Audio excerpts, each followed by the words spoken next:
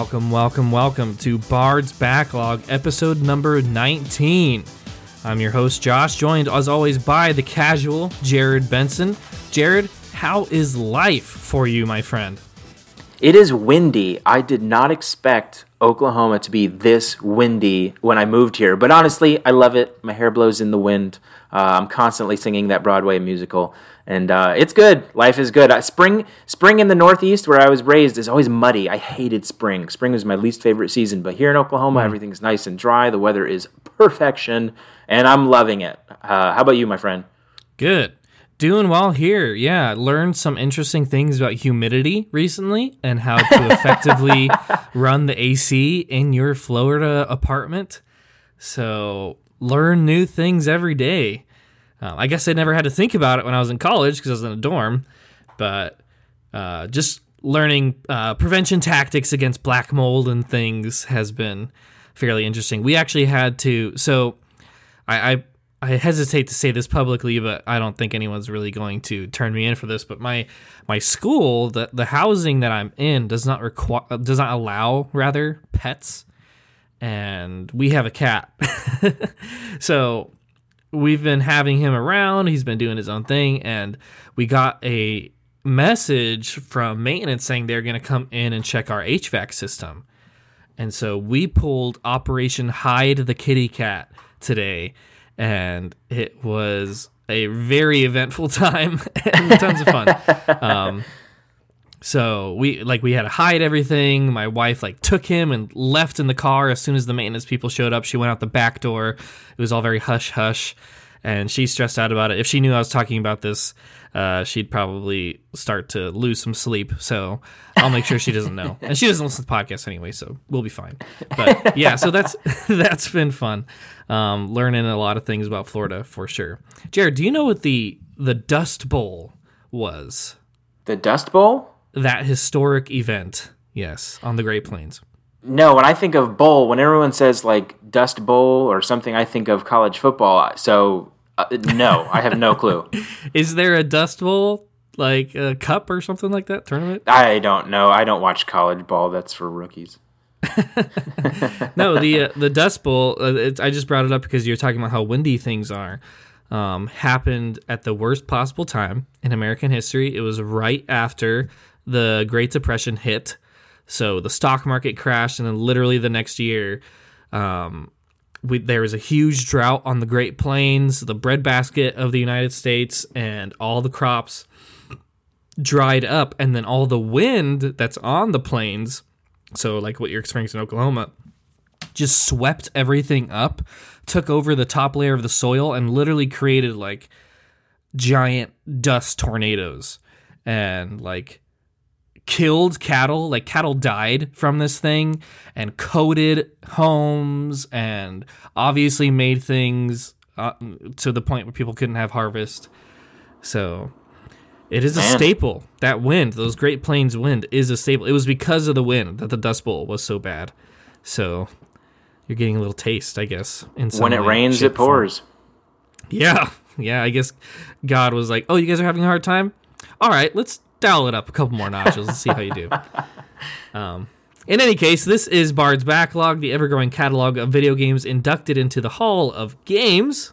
We are the gatekeepers and subsequent executioners of any video game candidate, including today's. Write into us at our email, askvgb@gmail.com. You can, of course, support the podcast by giving our social media posts, I'm reading a little too fast, a like, following us there on your podcast service of choice, Apple Podcasts, Spotify, Pocket Cast. You should be able to follow us, even get a little notification bell for when we drop these episodes. They're a little bit more sporadic on the Bard's Backlog side of things, but check them out when they do drop. Or you can give us a review on Apple Podcasts or those other platforms. Those certainly help us reach a bigger audience.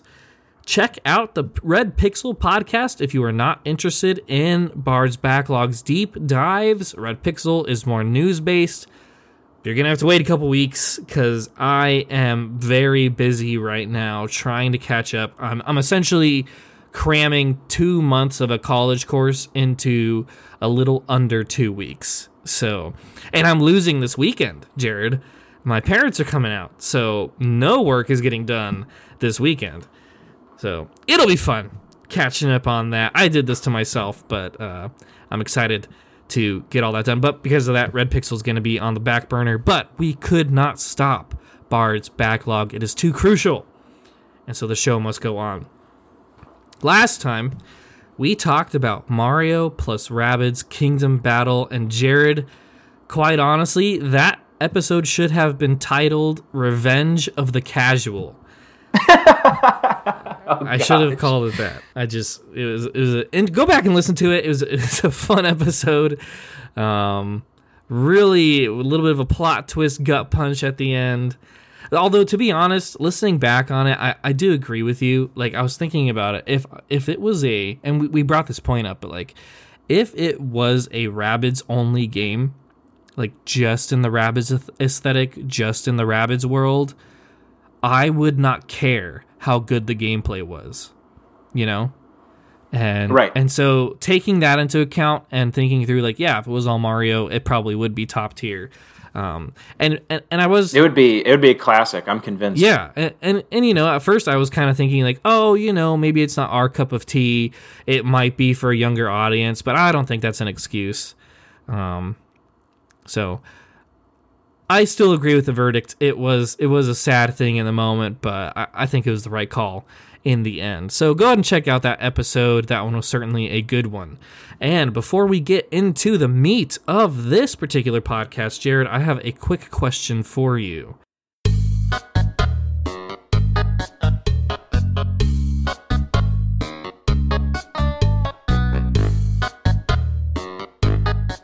So, let me give some context. I am a history teacher. My students, and that's why I brought up the Dust Bowl earlier, but my students just took a quiz over the presidents of the United States, and I just thought it'd be timely to ask, Jared, who is your favorite president in U.S. history? Whew, I thought you were going to ask me to list them all. Go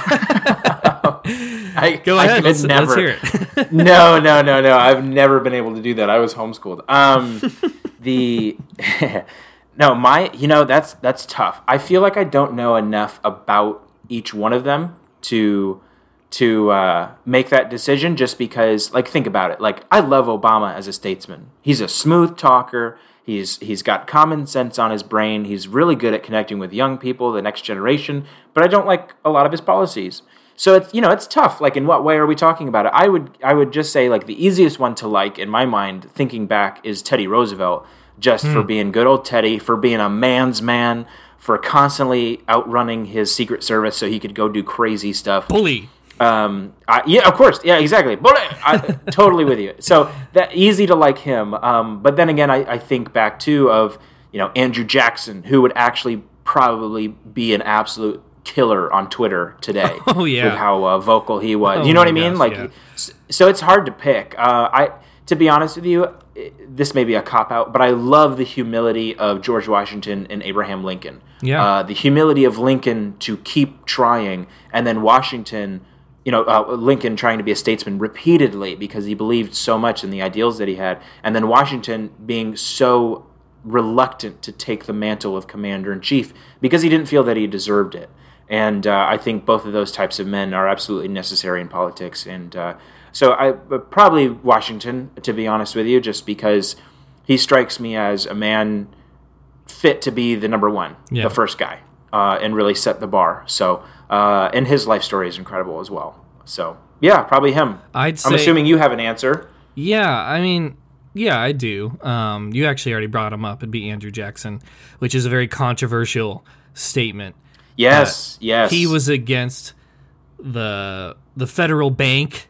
Like, that's a huge thing. Of course, now today we have the Federal Reserve, which has screwed our monetary system and has given us all the inflation we have and so on. And Jackson was very against the concept in the first place. He was also, like, authoritarian, but in, I think, a valuable way. You know, when you think back to like Greek history, you had tyrants, and that's where the term tyranny comes from. But like, you had your good tyrants and you had your bad tyrants. And Jackson, because he assumed a little bit more control than presidents before him did, was called a tyrant, was called a king. But I think he really exemplified like the limits of presidency, but then also the responsibility of the presidency as well. And he's crazy. He's hilarious. On his inauguration speech, literally crowds broke into the White House and were drunk and were swinging from chandeliers and did like thousands of dollars in property damage. And he had to sneak out the back window, but he was like totally chill with it at the same time. And he almost got assassinated. The guy popped up out of a bush, tried to shoot him twice. Both of the pistols stalled, and he turned on the dude and beat him within an inch of his life with a cane. So, oh my goodness. Like, that's the kind of guy he was. He did I think he had 50 duels in his life or something like that. It's in the double digits, where he just was like putting his life on the line. He's just a crazy guy. And even before that, he was a general, you know. So he's just very colored individual, totally defined his time in government. Of course, people hate him for the way that he treated Native Americans, which is fair. But again, a man of his own time. So who's to say, you know, like you can't cast judgment, like check the mote in your own eye first. Like it is what it is. And then, being on Twitter today, he'd be fantastic. So I'd say at Jackson, he's kind of an unconventional pick, but I'd pick Jackson. But bringing up Washington and Lincoln, to be honest, like they are, in my mind, the only S tier presidents that we have. Like you got S tier, A tier, B tier. I'd say Jackson is in the A tier, personally. But he doesn't even reach S tier. I would say like Washington certainly is an S tier, and then Lincoln would be the only other one. I really can't think of anyone else that compares to those two men. And it is astounding to me that people on the left today are turning against Lincoln. I literally cannot comprehend it. But it's because we live in a generation of people who have forgotten their history or have not been taught it at all. There's studies of students who get to college, to get to a state university, and the freshmen who are entering college know more about our American history than the seniors who are graduating from it, which is incredible to me. And it's just a sad, sorry state of affairs that our education system is in today. And that's why you see such amazing individuals like Lincoln coming under attack. That being said, there are, of course, all kinds of really great men, really brilliant men, some who are totally deserving of the office, who weren't able to fully see it through. I think Garfield as one of those individuals, maybe even Hayes in his own way. So a lot of interesting individuals. I'd say quick shout out, too, to William Henry Harrison for knowing that he, that I guess knowing's the wrong word, but like for going in there and just doing the job very quickly and getting out through death. So the shortest president we've had in office. When we wrote, do you remember the president skit that we did? Yes. So I put Harrison in there just as a gag. He was like the running gag through the whole thing.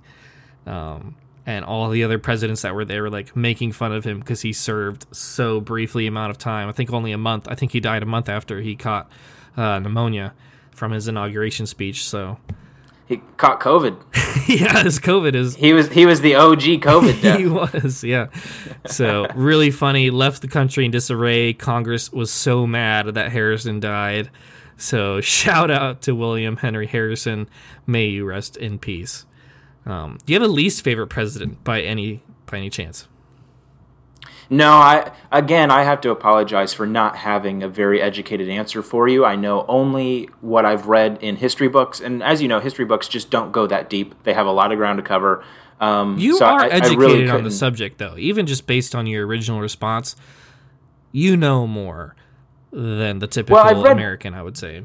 I've read biographies, but I read them a while ago, so I guess that's my lament. But no, least favorite, I couldn't choose one. Just- I just really go with your don't know. gut. What's like I your- guess the first I guess name that pops up? FDR. Okay. FDR, Okay. because what it seems to be is the beginnings of the welfare state and the beginnings of, I don't even want to get into all of it, but a lot of that stuff, that the bad economic habits that we have now Yeah. were kicked into gear in FDR's his multi-term presidency. So You ain't wrong. yeah, but I don't know anything about. I know his wife was an excellent woman. You know what I mean? He could have been an excellent gentleman. And there's plenty of people that really dislike George W. Bush's policies, but also say he was an excellent man. Yeah. So there's a lot to be said, and I don't know. I think I appreciate American history because most, if not all, of our presidents have been good men. Sure. I honestly believe that on some level. And Roosevelt's the same. He was a go-getter. He beat polio. Like, he caught polio, and instead of giving into it, he fought it. Yep. He worked hard at it. He exercised. He ate well. Like, he did not take it lying down. And Oh yeah. so, like, that's an admirable quality. Like, sure, I don't agree with his policies, and he had a wrong view of what I think government should be doing, but still a solid man. And Yeah, but and single-handedly pulled us out of the Depression and used the war to that effect as well. So yeah, I'd say some right and some wrong. I'd say least favorite for me would go to Carter. Just personally, Okay, yeah. I think he almost lost the Cold War for us. If he had been elected another term, I don't think we'd be where we are today. And even today, we're kind of teetering on the edge of things, but he in 4 years, such a short time, took us down, like really just pulled the country down in a lot of really unfortunate ways. And I think he found himself in the wrong place at the wrong time. He was not equipped for the position. And so I would say Carter for my pick. But other people you could throw in there, at least on the conservative side of things, would be like Wilson, Truman, LBJ, so on and so forth. Coolidge. Yeah, well, no, Coolidge is typically considered a good president. Oh, you were talking negative. Sorry, my bad. Yeah. I misheard you. I was listening ones that we wouldn't necessarily agree with, but yeah, Coolidge is. So people love Coolidge. I like almost every single one of the history teachers that I had would fawn over Coolidge and like drool, and I didn't really find him that exciting. From what I understand, he didn't do a whole lot. No, and that's why a lot of them love Right. him. Oh, The idea of limited government, sure. But he also kind of like bailed out. Like, if you kind of read the way things went, he declined to run a second term, and it's almost as if he saw the Great Depression coming and didn't want to do anything about it.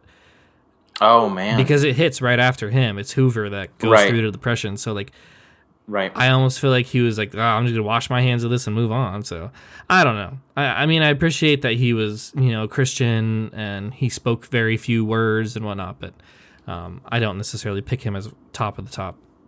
All right. Anyway, enough about history. Sorry, just nerding out there a little bit. It's the end of the year, all right? So over the summer, we'll have less history-esque things going on. But I'm just enthralled in all of it right now. But let's go ahead and jump into the games we play in.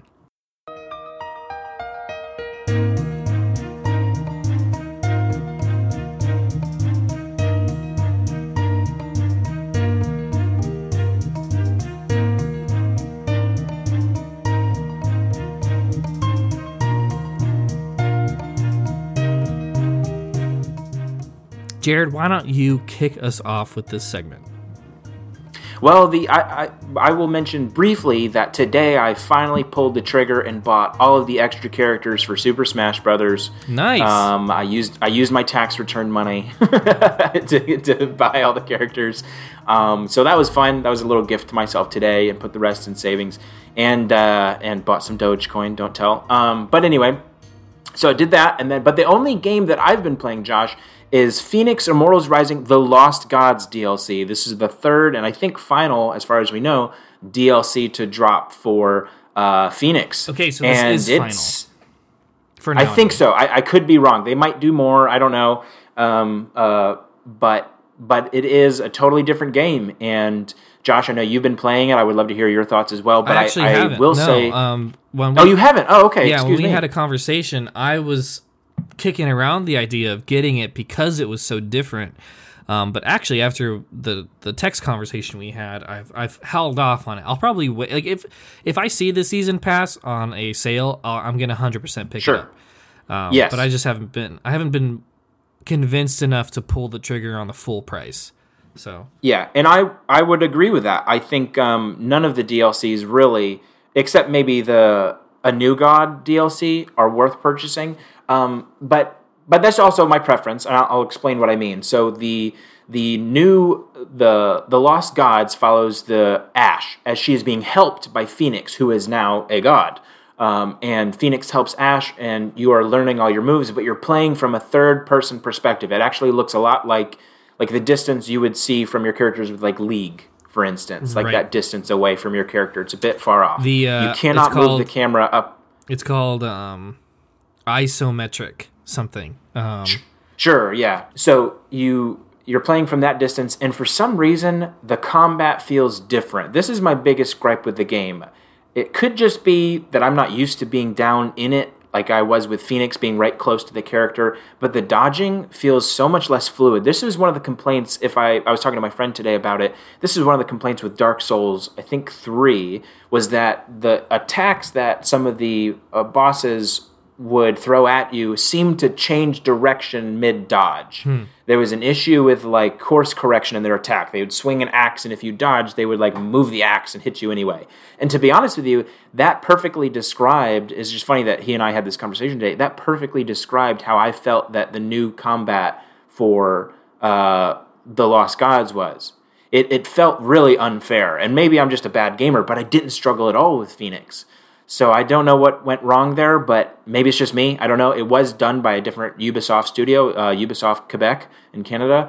But I don't know. I just don't like it nearly as much. The storyline's cool. I do like Ashe. I do like that you're incorporating Demeter and Poseidon, and it's cool, to see Ubisoft's take on those Greek gods, when we've all been recently playing Hades and such. But I don't think that it's worth the price just because it's not as enjoyable to me. I will eventually pick it up and finish it, but for now I'm enjoying my new Smash Brothers characters. You said you felt like you would have enjoyed it more if it was from the original perspective. Do you not feel like the attempt at originality has any value to it?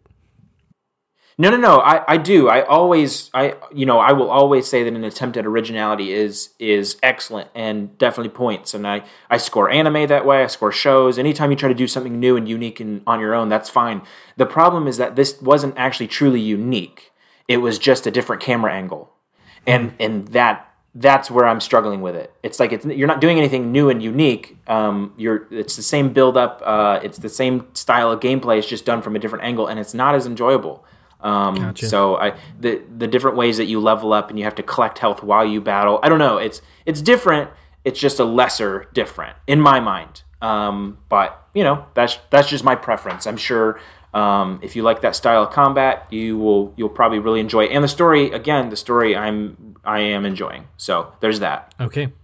Well, along those lines, a couple of the games I played these last couple weeks since our last podcast have been ones that I was continuing that we talked about before. So I've been slowly chipping away at Super Mario 3D World. It's a really easy... I've beaten the game before, so I wasn't like hyped to see the end or anything. So I've beaten it in the past. So I've just been like, anytime I don't really know what to play, or I'm gonna go take a dump really fast and I have 10 minutes, like I'll pick up 3D World and play a couple levels. Like, it's just really nice for that.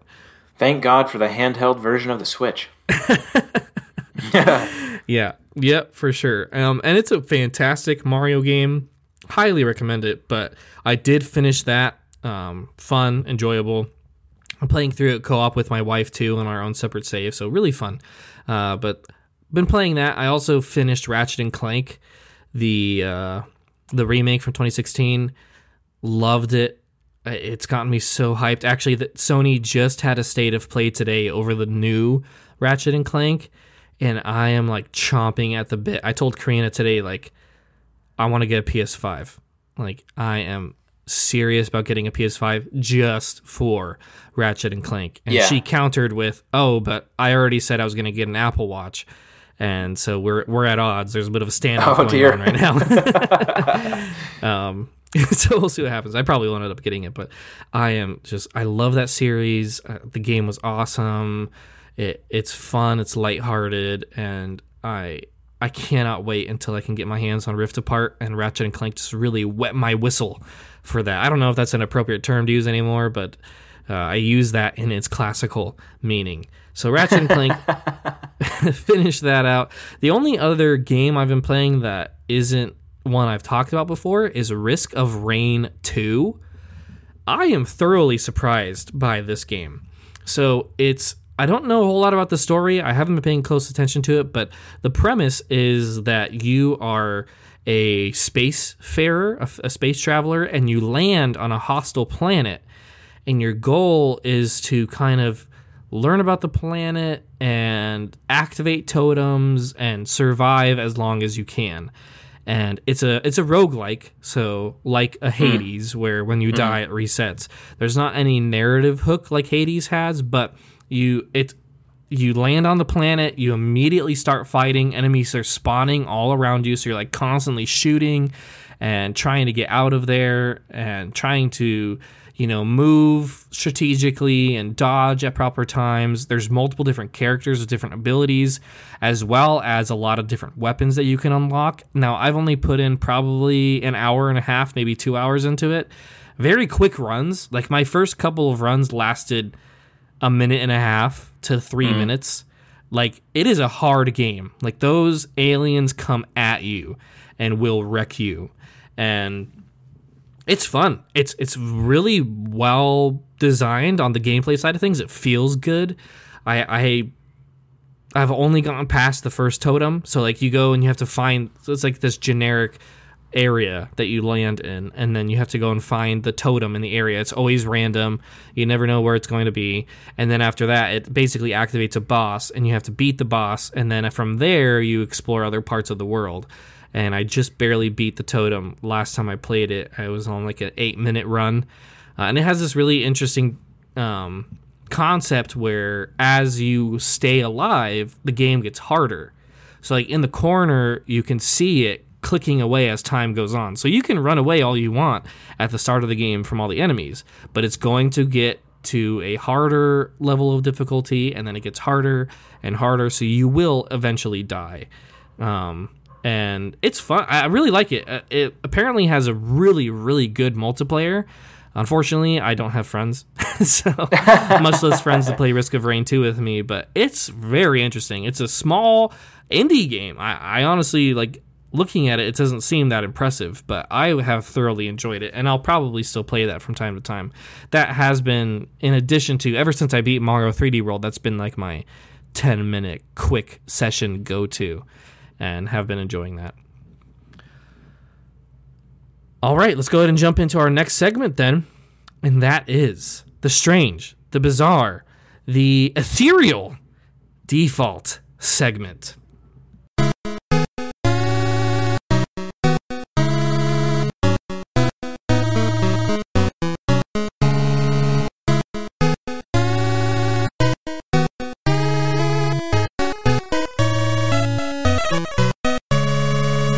Jared, I got a good one for you. I was listening to a previous podcast, and I decided to bring back the real or fake default segment. All right? Okay. So, and I decided to theme this one after our pick from last week, Mario plus Rabbids. So, here's how this is going to work. Jared, I need you to tell me whether these weapons, these guns, are real, in that they are in Mario plus Rabbids, or they're fake and I made them up. All right? Okay. So I'm going to read the name to you, and you need to tell me if that is a real weapon you can use in Mario plus Rabbids. And my goodness, this was so much fun to put together. There are so many weird weapons. I had Yes, no idea. there are. I did not pay Oh, attention man. to the names. So let's see how much you were paying attention, how much you remember. First one. Suction Destruction. That one's real. You That are one sounds correct. like a weapon Luigi would use. You are correct. I think it's his base weapon. Yep. Gotcha. Suction Destruction. Number 2. Bois Bazooka. That one is also real. That seems like one Rabbid Luigi would use. That's fake. Oh! That one is fake. How is Bois Bazooka not real? Are you kidding me? I just, I thought about it. I was like, Bois would be a really easy. Okay, so there are other Bois weapons, so I Yes. kind of cheated in getting inspiration. No, from no, it. no, no, no. No, that's fair. Wow. You got me. The Bois Bazooka is fake. Number 3. Kimono no. Okay. Kimono no.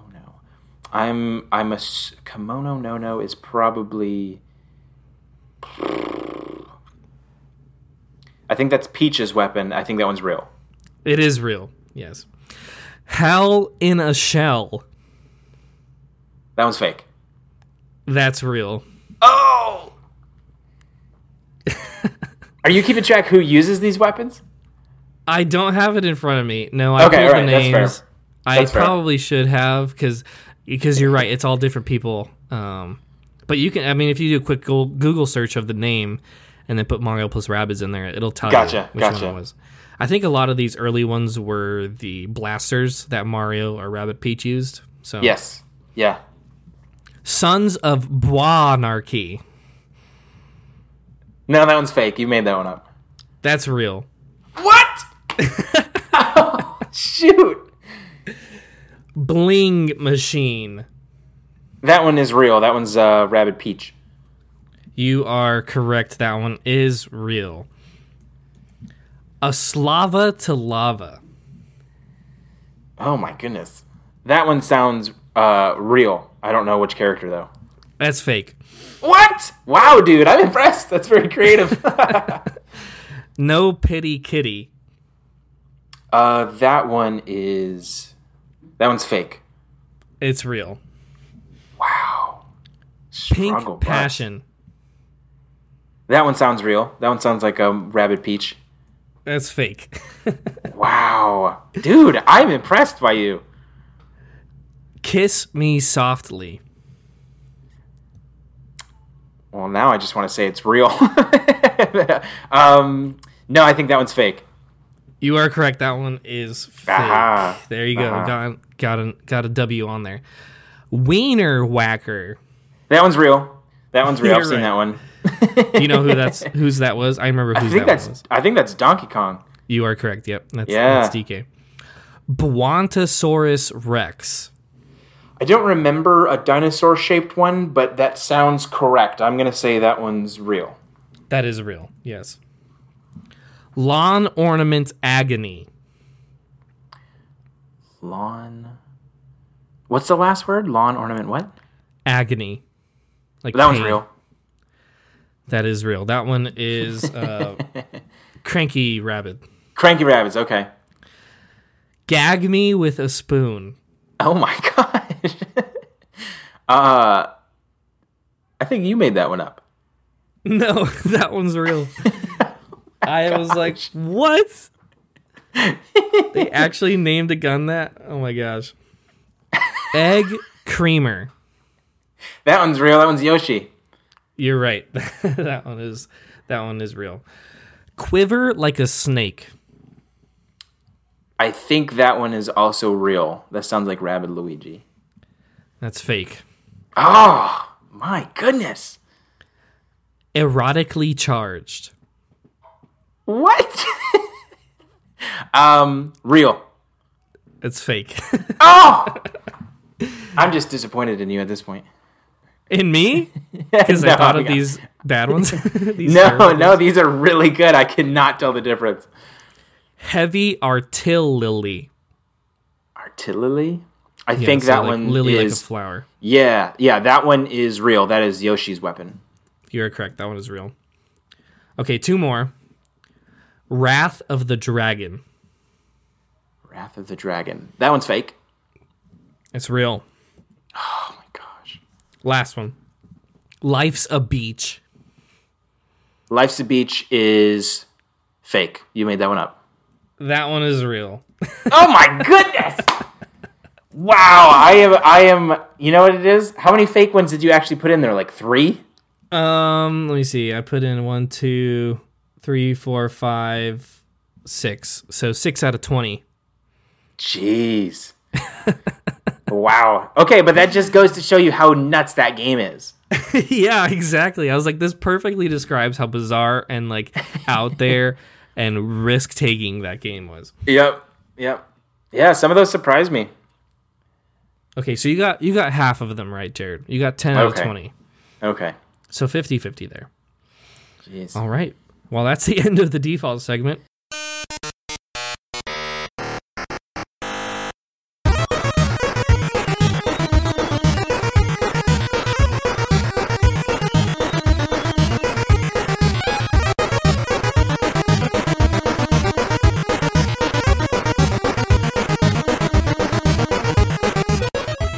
I have one question for you, Josh, if it's okay if I could butt in. Yeah. Are you planning, or have you already seen the Mortal Kombat movie? I would love to see it. My holdup with watching it right now is, one, I don't have easy access to HBO. Now, I could bite the bullet and purchase the I might could help subscription you for a with month. that. I might could help you with that. We'll see. Well, that changes things. But at the same time, honestly, the other reason why I haven't, because I could throw $15 for a month, is because I want to watch it in a theater. I really do. Same reason why I haven't seen Godzilla versus Kong yet. Gotcha. I've just been a little bit too busy to go and check those out. Yeah. So, but I want to. Have you seen it? No, not yet, but I'm blown away by it. Seems to be doing really well, considering that it is a video game movie. People, that's surprising. You wouldn't think that you just wouldn't think video game movies do well in theaters. It's hard enough for like anime movies to do well in theaters. Why would video game, but it does seem to be doing well. So that was surprising to me. I see it trending on Twitter almost every day. And it's like cheesy 80s Asian movie.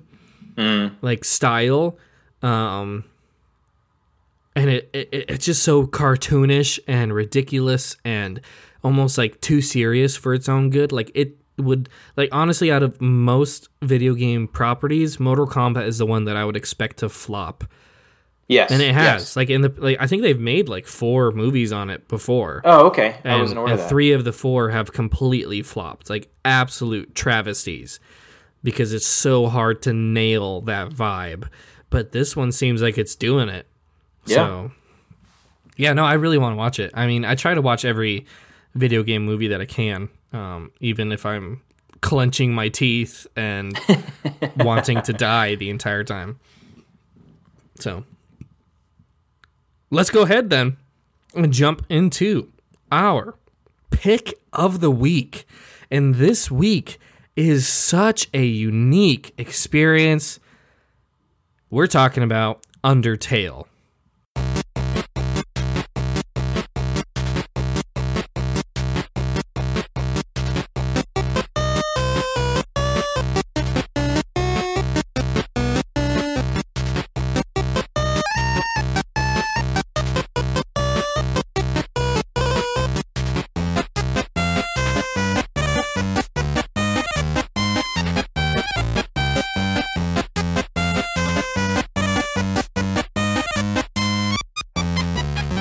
Jared, Undertale is a small indie game pretty much developed by one person. Now, he had a small team of people that helped him out. His name is Toby Fox. Originally just released on the PC, later made its way to other consoles. It is a surprising turn on the RPG concept. And what did you think? I mean, tell me what you thought, Jared, jumping into this kind of blind, right? Did you know much about Undertale before getting involved in it? Dude, I knew nothing. I knew nothing. And I was... Have you ever drank out of a fire hose, Josh? Yes, I have. Well, I'm surprised you lived to tell the tale, but trying to get into Undertale was like drinking from a fire hose. There is so much, the internet's darling. If it were to be a video game, would have to be Undertale. I've never seen this much fan content for a series. The game itself, I have my own impressions about, but to be honest with you, what made a bigger impression on me when I just Googled the name Undertale to do research for this podcast was the fan creations and the sheer volume. It's thousands upon thousands. It's incredible for a game that is reminiscent of Axiom Verge, to be honest, although not nearly as impressive in gameplay, created by one man who had a passion project and wanted to do his own spin on your traditional RPG. It's in a class of its own. I really don't know how else to put Undertale. Yeah. It doesn't seem to fit into any one box. It's so unique. Yeah, so if you're any sort of internet nerd, you will have heard of Undertale, especially the Sans character. He was the one that like really was in the memes, and was for a long time. Circa 2019, 2018, I was watching PewDiePie videos, and it seems like every other joke involved Sans, and that was like when the game hit its like peak popularity. It came out in 2015, was really a sleeper hit going into 2017, 2018. And Sans seems to have been one of the characters that really stood out. But it takes the conventions of video games and the conventions of RPGs and turns them all on its head. It makes you think that it is this small, unassuming indie game, and it constantly surprises. It constantly throws new concepts at you.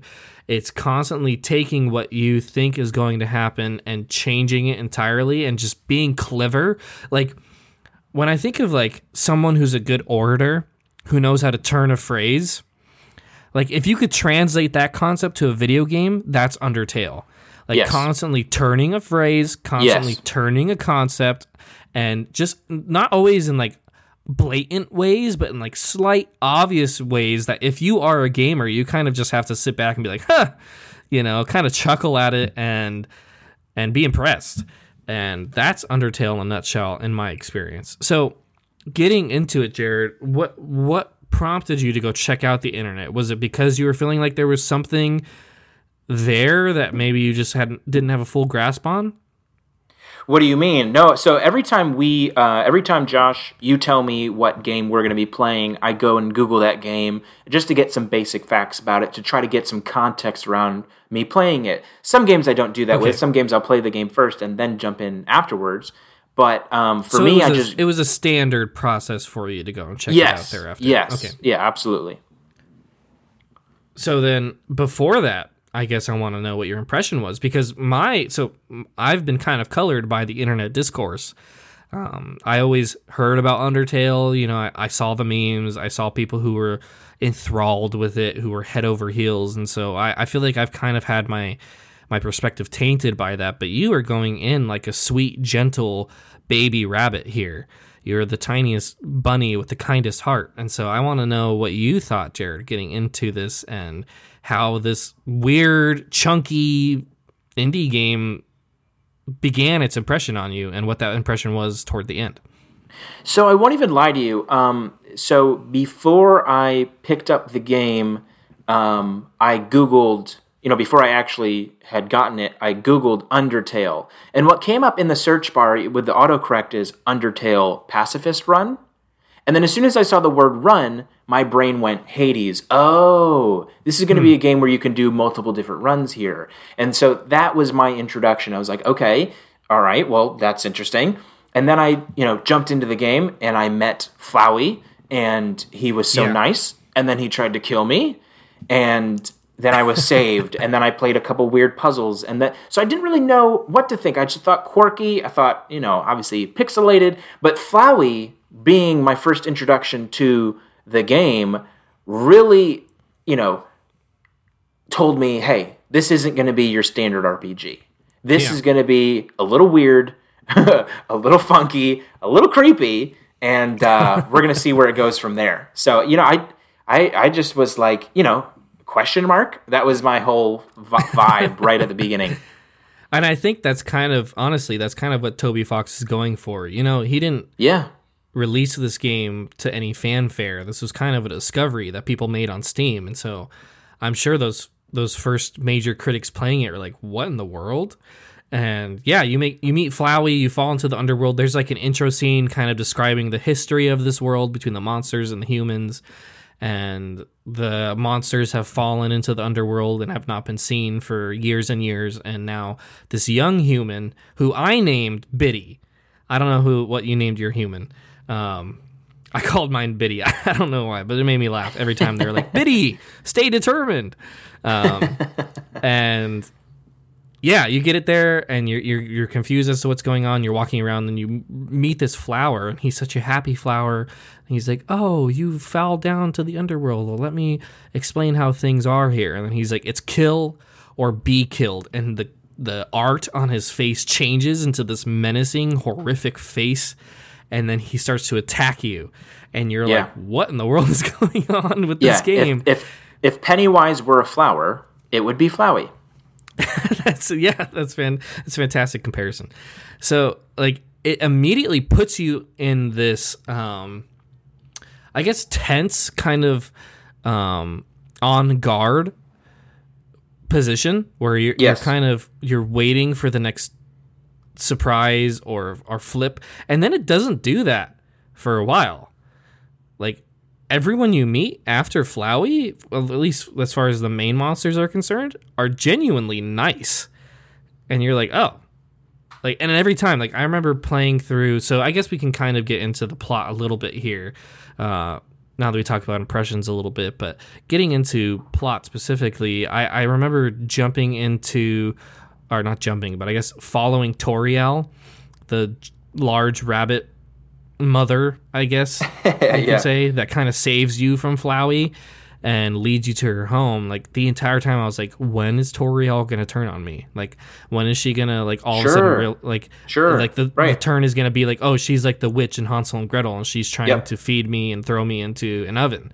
And that never happened. It's like, no, she genuinely cared about you. She was trying to give you pumpkin pie and make sure that you slept well, and all of that's happening on this. This is the other impressive thing about the game, is that it is a flat, think like the original Legend of Zelda on NES look. Yeah. Super chunky pixel graphics, and it's conveying all this story. It's conveying all this character through that aesthetic. Very limited. Like the word is limited when it comes to the aesthetic, but it uses that limited aesthetic to its final degree in the story and pulls out as much character, as much nuance as you could possibly hope for in each of the different plot points that occur. So, and that's really set the tone, because you have this antagonistic character, Flowey, immediately followed by the kindest monster you'll ever meet, which is Toriel. And that's before you even get into the bulk of the quest itself, the adventure itself, which is, of course, to escape the underworld. And from there are constantly new monsters that are introduced with different motivations, with different personalities, and by the end there are even a couple of other twists that we don't have to spoil right now. I'd like to get into that, but we don't have to talk about it necessarily right now. And throughout the whole thing, I honestly, like, I played most of this game with a mild sense of amusement, as well as a few laugh out loud moments and just like heartfelt moments as well, coupled in there, but then creepy at the same time. It has so many different layers of experience that you can have with it. Like every time my wife looked over and watched me play it, she was kind of creeped out, because usually I was playing some weird monster or something. And yeah, so it's got some nuance to it, and I thoroughly appreciated it for that. And yet, even with all of that nuance, it's very cohesive.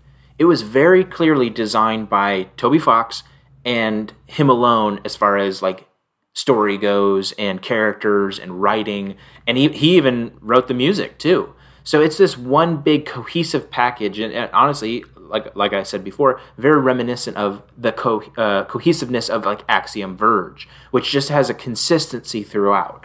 And this whole game, is excellent as a whole package. It's just so Undertale sets the tone for the culture that the fandom tries to live within, and Toby Fox does such a good job of writing the boundaries of that loosely enough, but cohesively enough that it's just one of those games that has an evolution to it. You know what I mean? Like some games are static. Like they're good for when you play them back in 2014, and then some games just have this living, breathing nature about them, and that's something that this game has for sure. It's just it creates its own culture. 100%. Very original. It's like he knew, he did. Like he very much built this game for gamers, and built their expectations into this in a way that he subverted them so many times that it is truly an awesome experience. In that way, I would say this is almost a timeless experience, regardless of how you feel about the gameplay, which is kind of basic, I guess. Like it constantly changes, but like you're just moving the little heart around, and then walking around the world. But like it takes those just standard turn-based combat scenarios and really toys with them in a way that, again, like you said, feels living and feels like new and original every time that you encounter a new monster, every time that you play through it. That was the other thing that I appreciated about this game, from what I understand. I've only beaten it once, and I don't know if I'll continue and play through it again, but it is one of those games that rewards playthroughs and, like you said, different runs. And that's what people love about it, from that perspective. Yeah. The Toby Fox created this game with something to say. I'll put it that way. He had a message on his mind that he wanted to get out to the gaming community. And I would like to say that I think that his message, if I could be so bold, is one of acceptance of many different worldviews and concepts and misfits. This is very much a game of misfit monsters. And he had some things to say about that. And he made the statement, too, that like monsters in your typical RPG are just something that you kill. It doesn't matter whether they have a personality or not. It doesn't matter. You just kill all the monsters. That's your RPG. It's very human-centric, I think is the key word. And what he wanted to do is throw that on its head and just say, wait a second, what happens to the personalities of these monsters based on your decisions? Be they selfish or selfless? What happens? And you will, this game has, I think I looked it up, it's 93 different endings based on the people that you kill and spare, essentially, and based on the relationships you build with them within the game. You have multiple different endings. You have a couple of different, routes you can go, and then there's just countless endings within. And Toby Fox definitely had something to say. The dialogue that he wrote and the characters and the different things that they do within the game, very much a message that he's trying to convey to the gamer. He's trying to convince you of something. I would say it's powerful. It's powerful in its own right. And maybe this is my own ideology playing into it, but I think it's somewhat of a traditional, you could say conservative message, which is that, hey, we may be of different species, we may be on the surface look different, we may have some obvious skin level differences that could separate us into tribes, but deep down we are all people. We are all trying to do our best. We all have things that we love, things that we hate, and because of that, you cannot judge a book by its cover, which, as a history teacher, really resonates with me after having talked about the civil rights movement and Martin Luther King, and that was his whole message, which was like, we ought to be judged by the content of our character, not by the external factors that, might signal to other people who we actually are. It's like, no, we're something deeper. And on that level, I think this is a powerful message about the truth of reality, in that we, tying it to the real world, we're all made in the image of God, and we shouldn't be judged by anything else. And and he captures that in such a unique way. I don't know if he meant to do that, but like in my mind, that's the message that ends up being conveyed by the end. And your actions have consequences in ways that you don't really expect in a video game. And certainly at the end, there were moments where, or like particular revelations, I guess is the word that you'd use, that like made me sit back and be like, man, I didn't play this right. Like, yeah, I tried to approach this like a typical video game, and because of that, there are consequences that I have to go through now. And that sort of thing you don't see in a video game, right? Except for Undertale. Yeah, and because of that, I think it's a solid game. Games don't normally go out of their way to make you feel bad about decisions you make. Typically. I mean, I can't think of very many. This is a game of decisions. And I think, to your point, you're actually very right. I think Toby Fox came into this to try to make a message, but also I think with the way the dialogue works, so just a quick breakdown, when a monster catches you on the path that you're walking, you have the option to fight, use an item to heal yourself, or put an item on, or give an item to that character sometimes. You have the choice to act. And then finally at the right, there's the mercy button, where you can spare the character when that's finally an option, or you can run away. And so it makes it very clear that, again, this is going to be a game of decisions, but what's interesting is that your run will change based on, here's what I mean to say. It is not obvious what you should do. It's just obvious that Toby Fox is writing this dialogue to see what you will do. In that sense that, like, are you going to come into this with the mindset, I'm going to spare everyone that I possibly can? Or are you going to come into this mindset, I'm going to kill everyone that I possibly can? Or are you going to come into the mindset that says, it depends? And I think what Toby Fox wants you to do is to figure out what type of player you're going to be beforehand. Because, like I said, it's not apparent what you should do. The game doesn't make it, readily apparent who the evil person is. That's what's so interesting about this game. There doesn't seem to be an apparent antagonist. You just have one goal. Get out. Get back to the world that you came from. That seems like a reasonable goal. Let's go home. And then along the way, you're forced to make these decisions that will have lasting consequences.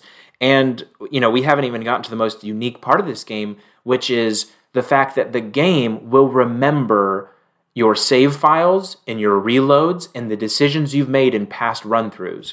That's and that really drives home the point that Toby's trying to make you think about the things that you're going to do in each run-through. He's going to make you think about the decisions that you make as you play the game that he made. It's very interesting. Yeah, and in that way, I feel like it's rooted in reality. Yes, like, absolutely. Is so and it's not in subjective reality. Like, there's the whole concept today of like my truth, my lived experience. It's like, no, it's separate from that entirely, and in just a solid, truthful reality. And how you react to that, like you said, it changes based on that. It's not based on what you want to have happen. It's based on an objective reality and how you maneuver through it. And in that way, I think, again, it's very powerful, and it constantly subverts what you're thinking is going to happen, and it judges you in a way that I think is weirdly righteous. Maybe that's the wrong word to use, but like it has a righteous end to it based on your decisions that you made. And the games don't do that. Like, I can, like, talking about Ratchet and Clank, I can kill 100,000 robots and it doesn't change a thing. Right. Or, I can play the Uncharted series and kill 500 pirates throughout the entire game, and none of the cutscenes change. It is a basic path. I'm doing what I need to do. And that's just how games tend to operate, And Undertale takes that and flips it entirely on its head. And because of that, it is such a unique experience. The game is the king of self-awareness. What's so interesting about these 93 different endings is, and let me back up a little bit. Josh made a really good point, and I want to use that again to preface what I'm about to say. Josh made this point that the dialogue written into this game includes the characters stuttering, it includes them laughing, it has dashes and commas and periods and exclamation marks and question marks used in just such a way that you're texting with someone who you know what they're thinking as they write what they write. You get to know these characters really, really well. And then by the end of it, there's so much heart and genuineness poured into how they react to you that when you make those decisions, they're gonna react that in their he just rounds out each of these characters so well, so that they do judge you by the end of your run through. Hey, this is what you did in this run, and this is how these characters feel about it, and it feels like they're living and breathing in that way because. Right. The way they interact with you after you've made a decision to end, a certain specific character's life or to spare them, it's different. And that's also, that point is also borne out by the fact that, so we'll jump into some of the details here. There are 3 different types of runs. You can have a neutral run, which is basically what, if you're coming in blind and you don't know anything about the game, you will do by default. Because there's going to be right, that's exactly, and that's how Toby Fox wants you to play this game. And here's how I know that. Because you have to have a neutral run before you can do the other 2 types of runs. He wants you to play the game as if you would without any outside influence. Without anything, telling you what to do or how to do it or anything. Like, what are the decisions? What are the moral codes that you come into this game with as a gamer before you make these decisions with these different characters? And then after you do a neutral run-through, you can do a pacifist run-through or a genocide run-through. You can either kill everything or you can spare everything. And the game, those are 2 extremes, but there are 2 legitimate paths that you can take, and they're what Undertale is known for. And so the fact that you can't do a pacifist run without the neutral run really shows you that Toby Fox is trying to get you to think about who you are as a gamer before he starts to put his own opinions and information and values on you as the repeat gamer. Does that make sense, Josh? I don't know if I said that all correctly. No, you're totally right, because I think of other games with decisions, and it makes clear, if you're going to make this decision, this is what's going to happen. Like, the Infamous games are notorious for that, where it's there's a good path and a bad path. Yep. And anytime there is a decision that will be a good decision, it'll be highlighted in blue, and it'll tell you what's going to happen after. And it's okay, I'll make that decision because I want to do the good path. And it doesn't give you any of that. It just presents you with an option, doesn't tell you which one's good or bad, and you suffer the consequences of what that is when you've done it. And I don't want to. I want to make it clear that this is real decision making. This is not pseudo decision making. And by that I mean this is one of the knocks that I had on Fire Emblem, was that the dialogue options didn't matter half the time.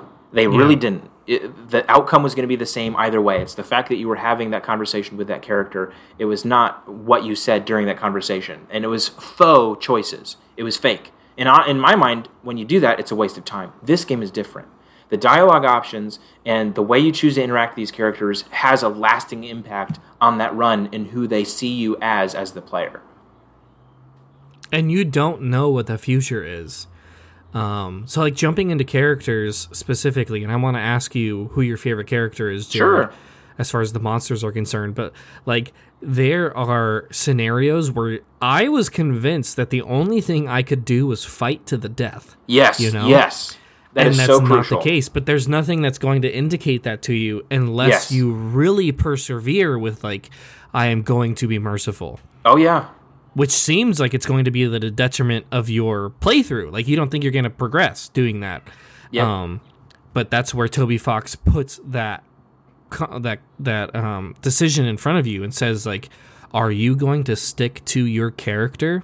Yes. Are you going to stick to your values regardless of the outcome? Or are you going to compromise and then instead engage in a fight to the death where this character seems like he's calling for it, but that isn't necessarily what the end result is. And it's just so interesting.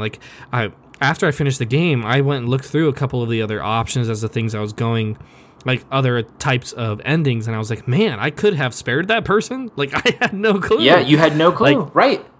In the match, I was like, oh yeah, I have to kill this guy. Okay, so let's just attack the entire time, and maybe you try to. So when you get into the act button, so there's 4 buttons. There's fight, act, item, and mercy. And when you go to act, which is what I tended toward, whenever I started a conflict, I'd go to act to see what my options were. And sometimes it's just talk to them. Sometimes it's like flirt. Sometimes it's get close, or like in some of the dog encounters, it's like pet. Yep. So like it's great. It's so funny because like it's so quirky. But I'll try them out, see what happens, you know. But when I try out an option, usually if it doesn't work the way that I hoped that it would, then after that I'll abandon it completely. Yep, that's exactly right. Instead, just resort to fighting. Yes. And that's where Toby Fox and his brilliance comes in, where it's like, okay, despite you not getting the result that you wanted, are you going to stick to your principles? And because of that, it plays out in such interesting, funny at times, but also by the end tragic ways that are truly impressive and really goes to show the power of video games, I feel like, as a medium, but then also the subversion of what a typical video game is.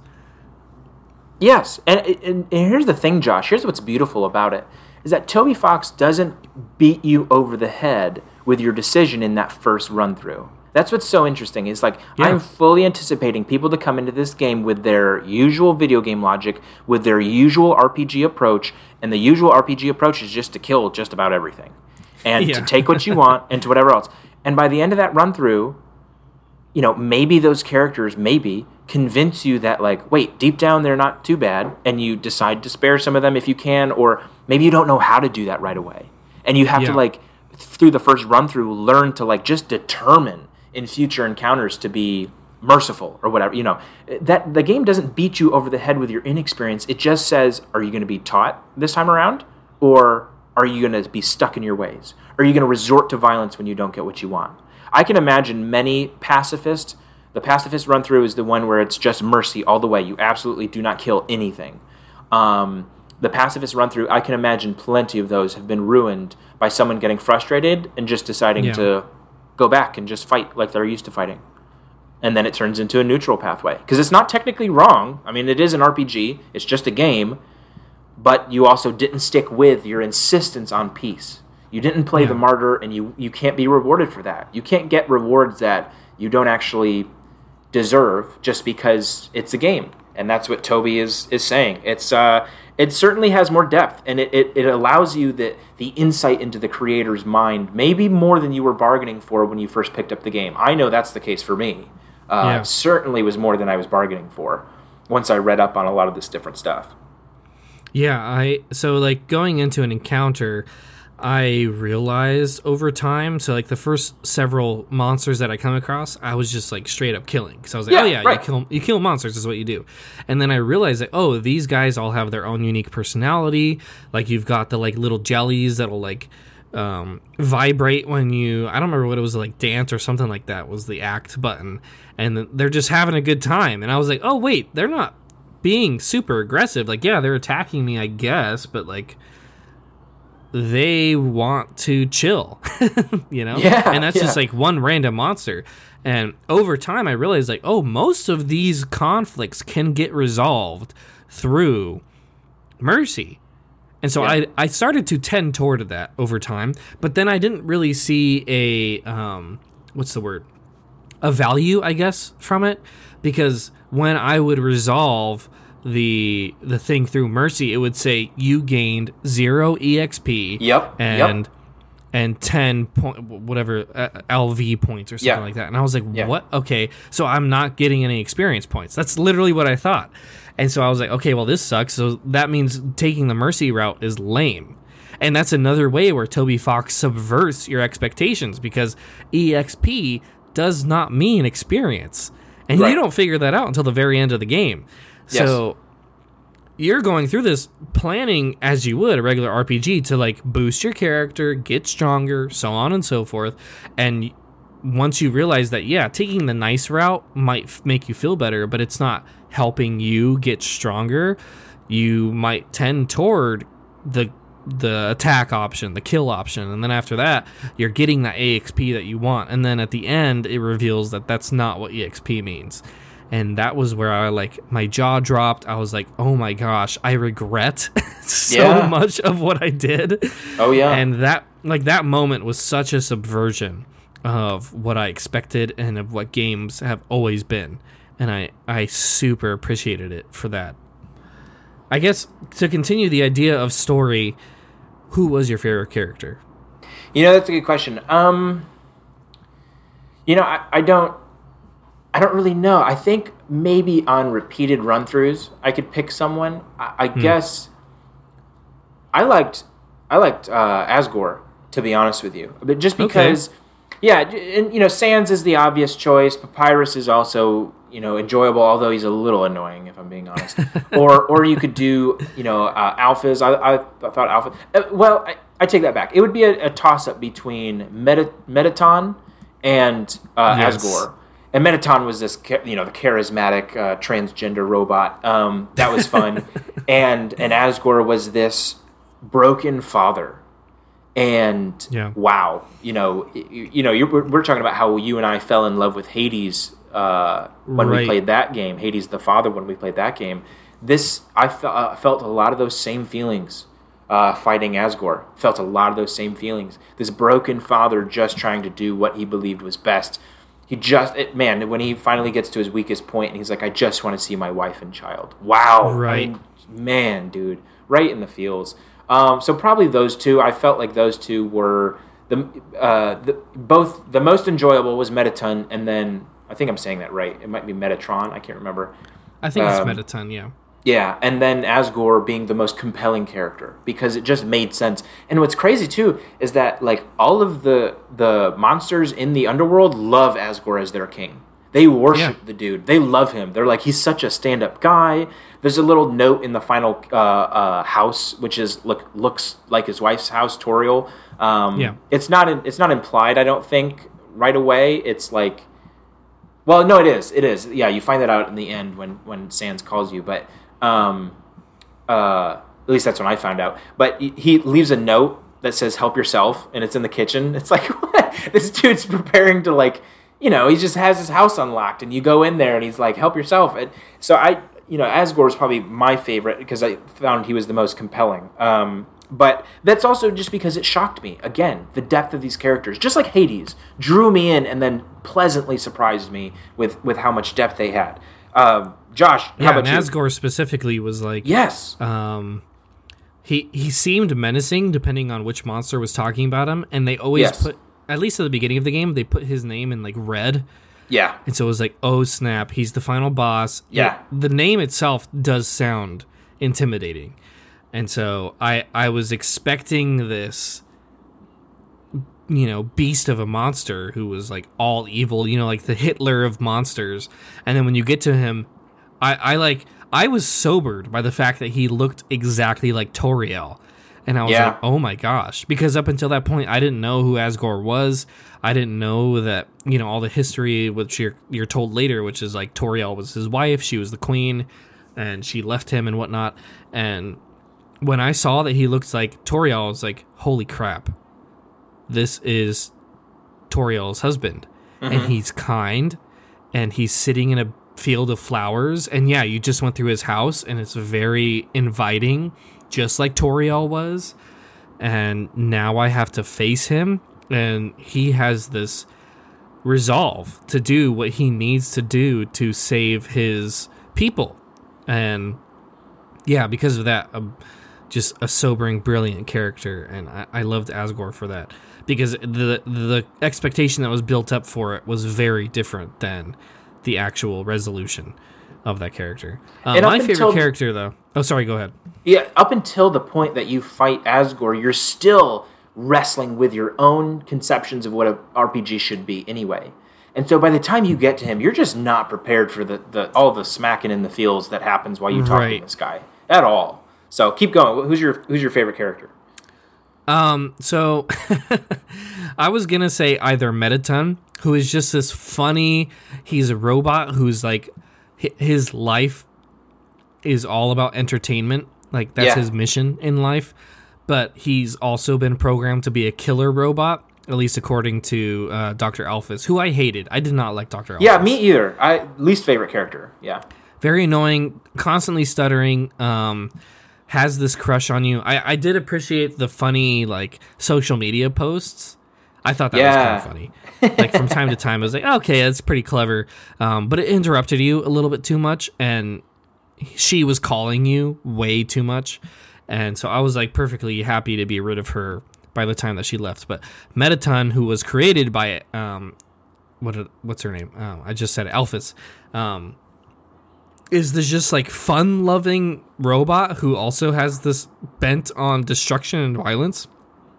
So like every encounter with Mettaton was so fun, unique from the rest of the game, and quite hilarious, I would say, in a lot of different instances. And totally subversive, changed up the gameplay every time, and so I loved Mettaton for that.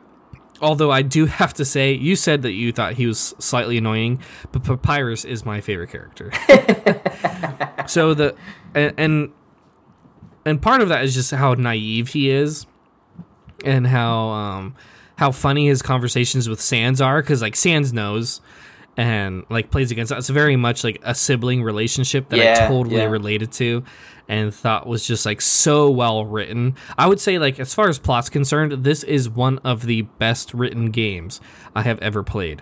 Like, it is so clever, and the character dynamics and how they bounce off each other is really done just to an impressive level. But Papyrus really shows like the dumb side of the game.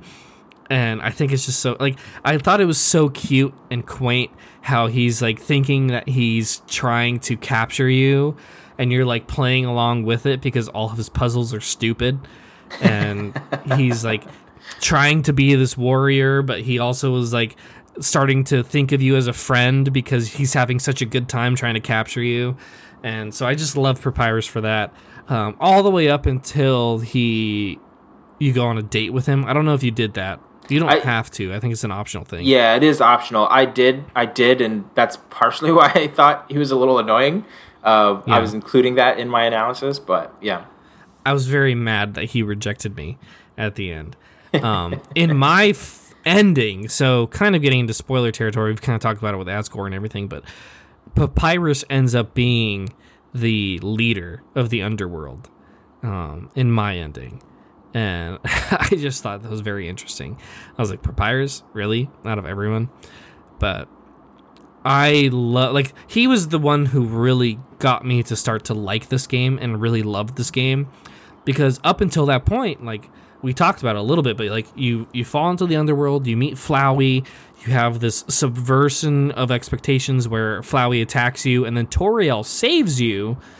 You are in Toriel's care, you're walking along, you're kind of learning about the world, and then she tells you, hey, if you want to go into the underworld, you have to beat me first. Yeah. You fight her, and then you go into the underworld, and after that, you're on your own. Like, you're lost. You're this lost child in the underworld, and you're trying to make your way, and you come across Sans, who looks like a menacing character at first, turns out to be this funny skeleton, and he introduces you to the goofiest character in the game, Papyrus, who takes himself too seriously, who obviously misses social cues, and so on and so forth. And so, like, their dynamic, I was just looking at my Switch, actually, like, most of the saved scenes, like 30-second clips and pictures from Undertale that I have on my Switch are from Sans and Papyrus interacting during that whole segment, which is like the first 1/4 of the game, right? Yeah. And that was like I literally lived for like getting to the next encounter with them, seeing how that conversation played out, and just laughing at it.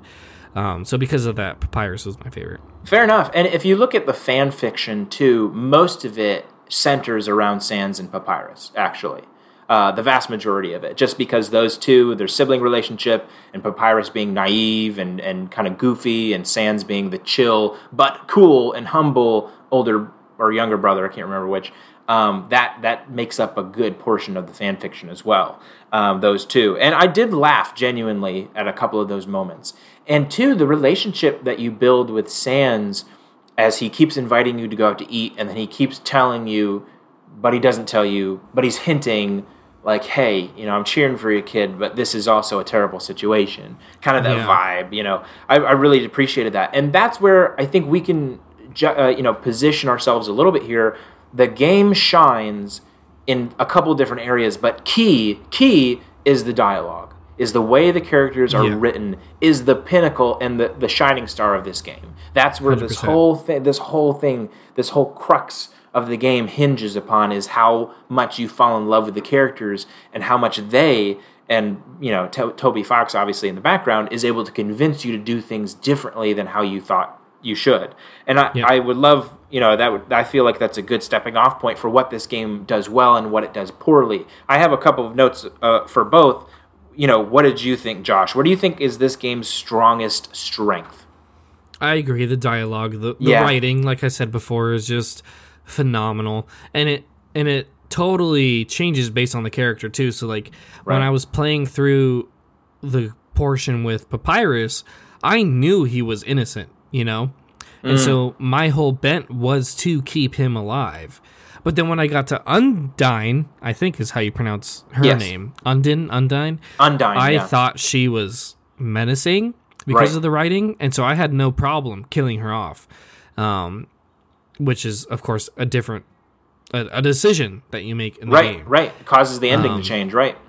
Right. So the writing is crucial in that, because the characters all are so distinct. The conversations that you're having are so interesting and funny. There are so many just funny prompts.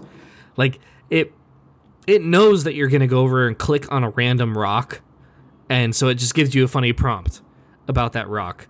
And I don't know if I would be able to think about that, to that level of detail. And so to that, I give it credit. And I personally, I loved the constant gag of the mouse by the save points. It'd always have a mouse hole, and it would always say one day the mouse is gonna come out and eat the frozen spaghetti that fills you with determination, and then you save it. And so I just appreciated little tiny things like that, and little characters that aren't huge at the end of the day, but who are quaint and funny. The little ice cream man who shows up in random spots, who's chill, he'll sell you nice cream. And then the monsters in the little town where Papyrus and Sans live, all of them had their little funny quirks and things that they were saying. Onion-san, I don't know if you remember him, but there's that whole river portion where you're walking along. Literally, he pops up for all of a minute and a half. He's literally there for that much amount of the game. And he's hey, I'm Onion-san. And he's talking to you, and he's this goofy little giant onion in the river, and then he goes away, and it's okay. And then there's that little kid who's following you when Undyne is hunting you, and he's obsessed with Undyne and talking to you. So the character, and specifically the dialogue, what they're saying, is king in this game, and is really where this game shines. And the dialogue was definitely... Yeah, the dialogue was definitely written by a nerd, too. There's constant references to anime and to other, anime and cat girls a couple times. So, that's what I'm saying. Written by a nerd. Yeah, Toby Fox knew his audience. These are gamers who are playing this thing, and he wrote it to that, which I think is smart. It's freaking impressive. I feel most writers in gaming don't write to their audience. They write to their genre. And Toby Fox wrote to his audience. He knew what type of person was playing this, and that's brilliant. You're told in school, if you're going to put on a debate, if you're going to put together a speech, know your audience, right? Yeah. And Toby Fox did that. And because of that, it resonates in ways that most video games don't.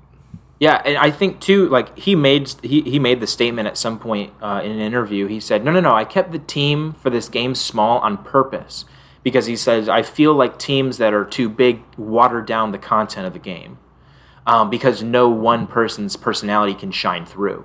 So he did have some help on the technical side of things, but all of the artwork, all of the music, and I'll get to it in a second, but the music really shines in this game.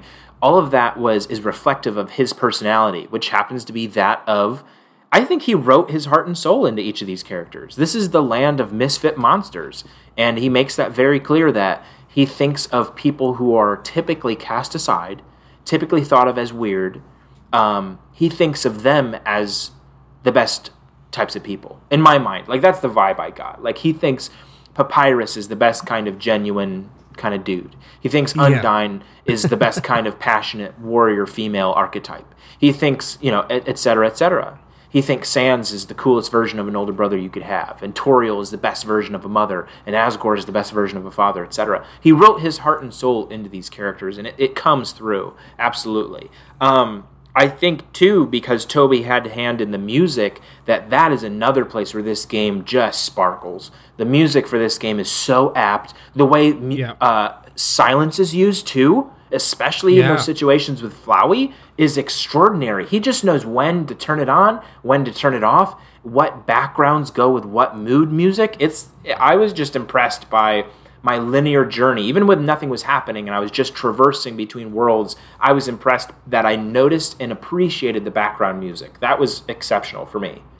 I totally agree, because he plays with it in a film director level of quality. Yes. Just like a horror movie director plays with suspense, he does that with the music, but it's also fun, upbeat, chiptune video game music, which is catchy and you recognize it. I was literally watching an Instagram video totally separate from my playthrough of Undertale, and I recognized Undertale music because it's just catchy. And I was like, holy crap, this is still pervasing into society today. And so he did something special there. And then within the game, like you said, there are moments where all of a sudden you enter a corridor, and before the music was going on, it was an ice world, and so you hear the classic ice world overworld, and then all of a sudden it stops. And there's just a silhouette of your character, and you're walking through darkness, and then he hits you with whatever the next story moment is. Sure, yeah. And so he plays with that incredibly well throughout the whole thing, for sure. I think in different ways, I would like to say that the gameplay, the combat system, it shines in a certain way, and it's also the weakest point of the game in another way. I think it shines in the fact that it breaks the fourth wall just a little bit. So, for instance, in the final boss battle, you're able to use, you have your act, you have your fight, you have your item buttons. Those are at the bottom of the screen typically. But in one of the final boss fights, the character comes across and breaks the mercy button, so you don't have access to that.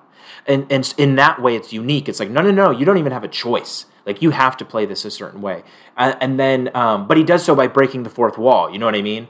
And then there's another portion where the act button, where you can act and it says call for help or something, is floating around in the battle scene, and you have to navigate your little heart up there to get it.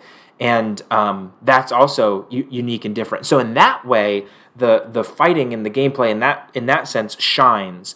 But in another sense, the everyday grind of it, where you have to fight or act or get away from or deal with different dialogue options of other monsters, smaller monsters, the ones that don't matter as much. Basic monsters. Yeah, that's pretty tedious at times. I can't even lie to you. It got old and annoying at times. So I think it doesn't strike the balance perfectly between what's too much and too little. At times too much and maybe at times too little, I don't know. But it certainly is unique, and that's where it does well. But as far as how much you have to do of it, that's where it got a little grindy and annoying for this type of game. Because you realize soon on that it's not a grindy type of game. So anytime you have to grind, it's kind of ugh, well, all right, I'll do it, I guess. Yeah, it's utterly... So, the way I would make the distinction is it is utterly complex in its narrative and its progression, but it is so freaking simple in its gameplay. And maybe that's a perfect transition into gameplay. It's not really anything to write home about, and I think that's kind of on purpose. It's not trying to emphasize that part of the game. It's trying to be simplistic, old school in that way. But even in that, it tends to be quirky, it tends to be clever, depending on the monster that you fight. So maybe not who, but what was your favorite monster, general monster? So we have our main characters, right? Toriel and Asgore, but the generic monsters that you come across in the random parts of the levels, did any of them stand out to you? A number of them stood out to me for sure. The gay royal guards stood out to me. That was kind of funny. The ones that fall in love with each other. Yeah, that was funny. And then Aaron, which is like the floating buff seahorse dude. Yes, he stood out to me a bit. Yeah, those are the two that come to mind. How about you? What did you think? Yeah, so like bringing up Aaron specifically before I get to mine. So like every monster that you encounter, you have different act options, and with Aaron specifically, it's literally just flex at him.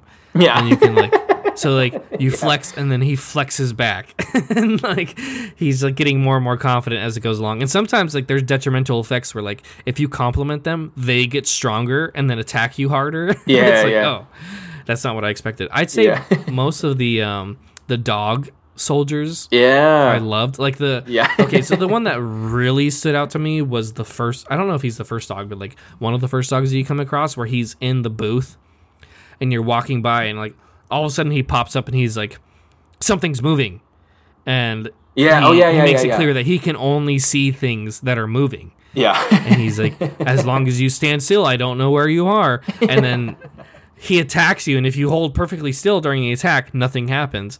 And then when you act, you can pet him, and he's like, oh, where did the pet come from? Like, I love pets. And like has no clue what's going on. Yeah. And like it's just like so hilarious to me because like each monster is kind of goofy in that way. Like there's the Sun Deer plane a little later, who's like a very serious. He just looks like a passenger jet. Tsundere plane. Yeah, that's an anime reference. I love that. Oh, really? Yeah, it is. Tsundere is like a character that pretends to hate you, but they really are in love with you. That's why you can see the plane blushing when you like flirt with the plane. It'll blush. It's so funny. Yeah, and you can flirt. It was just so funny. Yeah, it's like there's little like goofy, like each of the monsters. There's like some goofy way that you can interact with them. I'm trying to think of another example, but like the jellies you can dance with.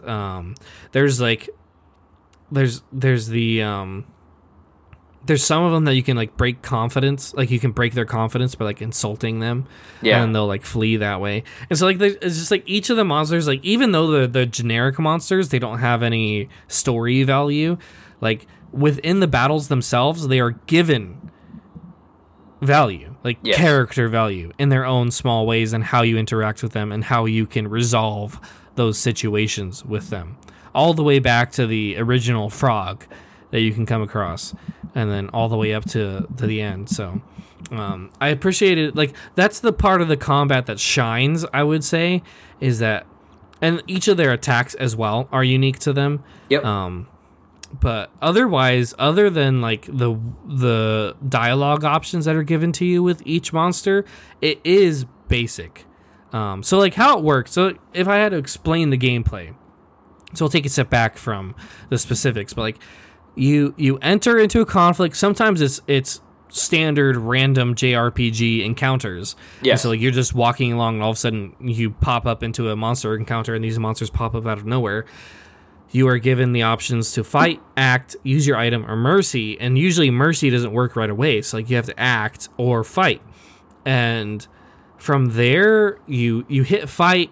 You're given this very basic meter, and a line goes across, and if you can hit the button at the right point where the line is perfectly in the center of the bar, then you get a maximum amount of damage that's done to the enemy. And then from there, they attack you with pretty basic attacks. Most of them are just avoiding. So like you're given a little square on the screen, and you are represented by a heart.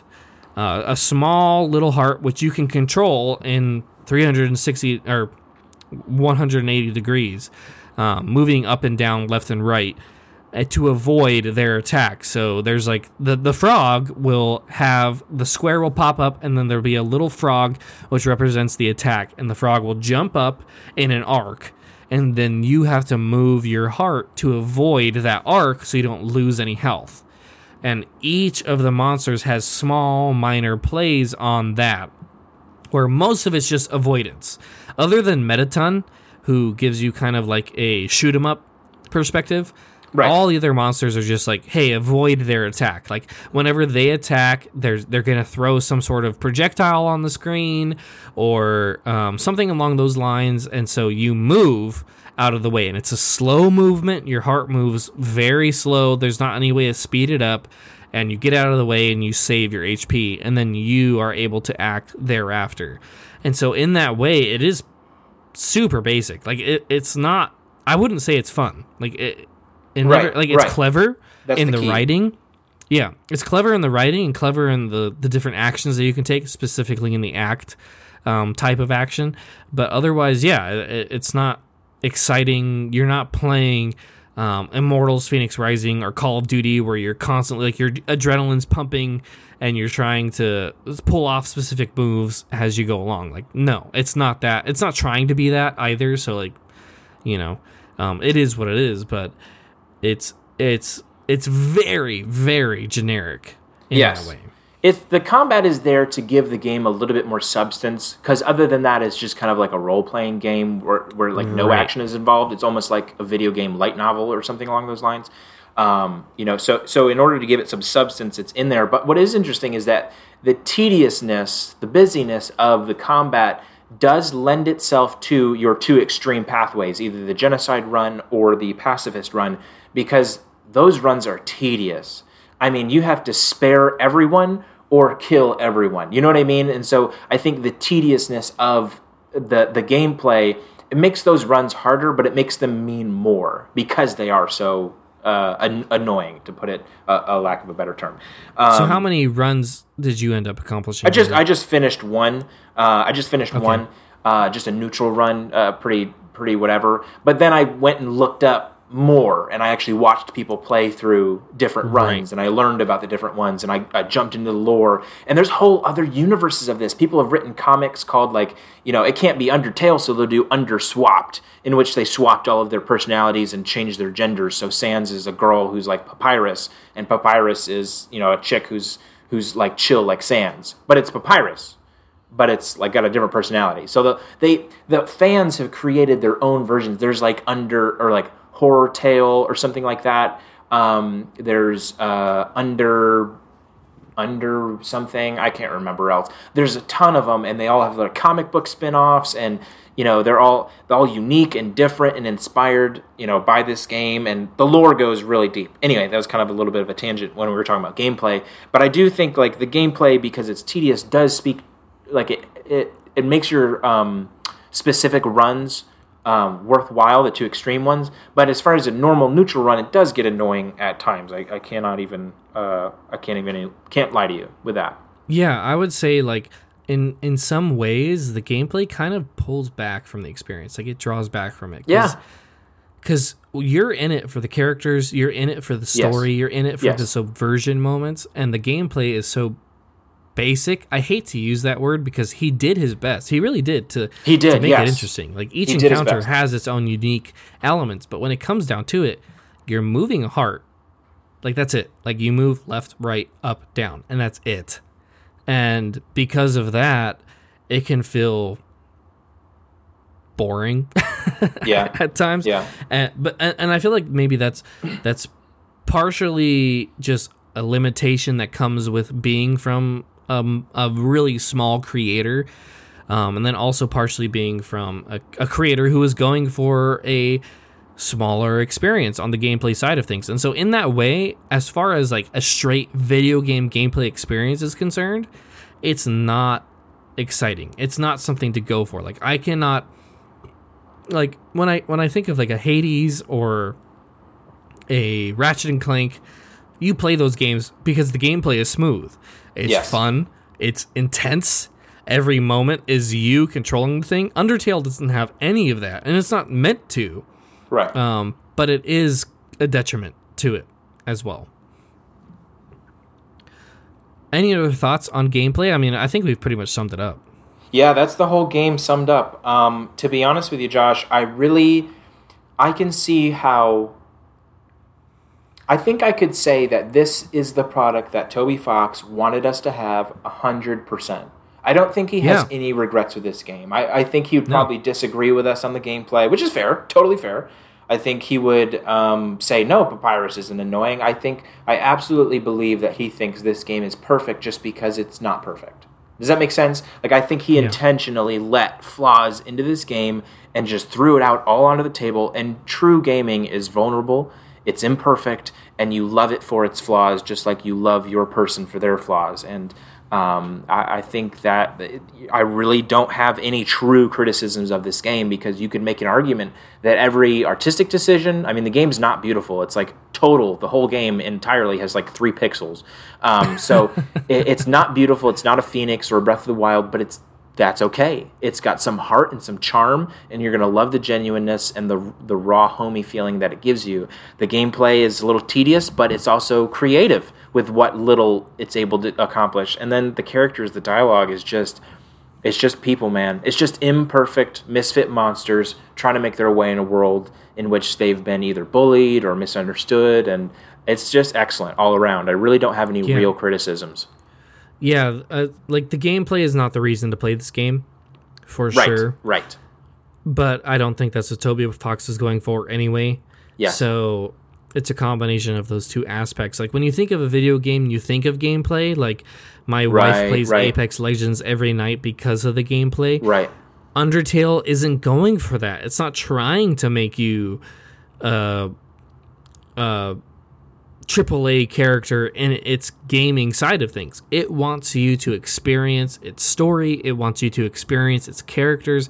It wants you to jump into these what you expect to be fun gameplay experiences, and instead think about it and take a step back and say, okay, how can I resolve this and make this character enjoy me, make this monster befriend me, so that I can give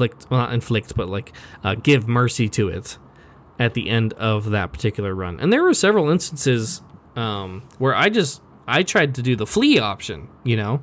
Yeah. I was just like, I don't want to kill these monsters. They're friendly enough. There's like the weird, like, I can't remember what its name was, but it's like a turtle with a face, and it's very like introverted. And so instead of trying to kill that monster, I'd just be like, yeah, let me flee, because I can't quite figure out how to make you happy.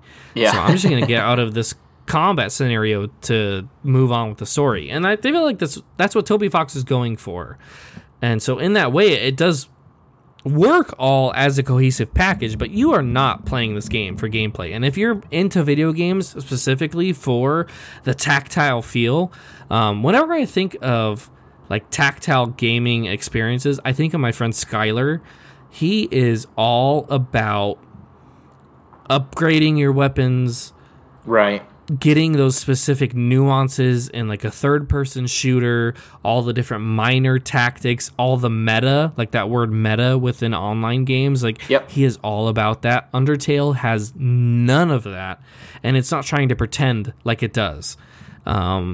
It's basic, and that's because its gameplay is not what it is striving to be excellent in.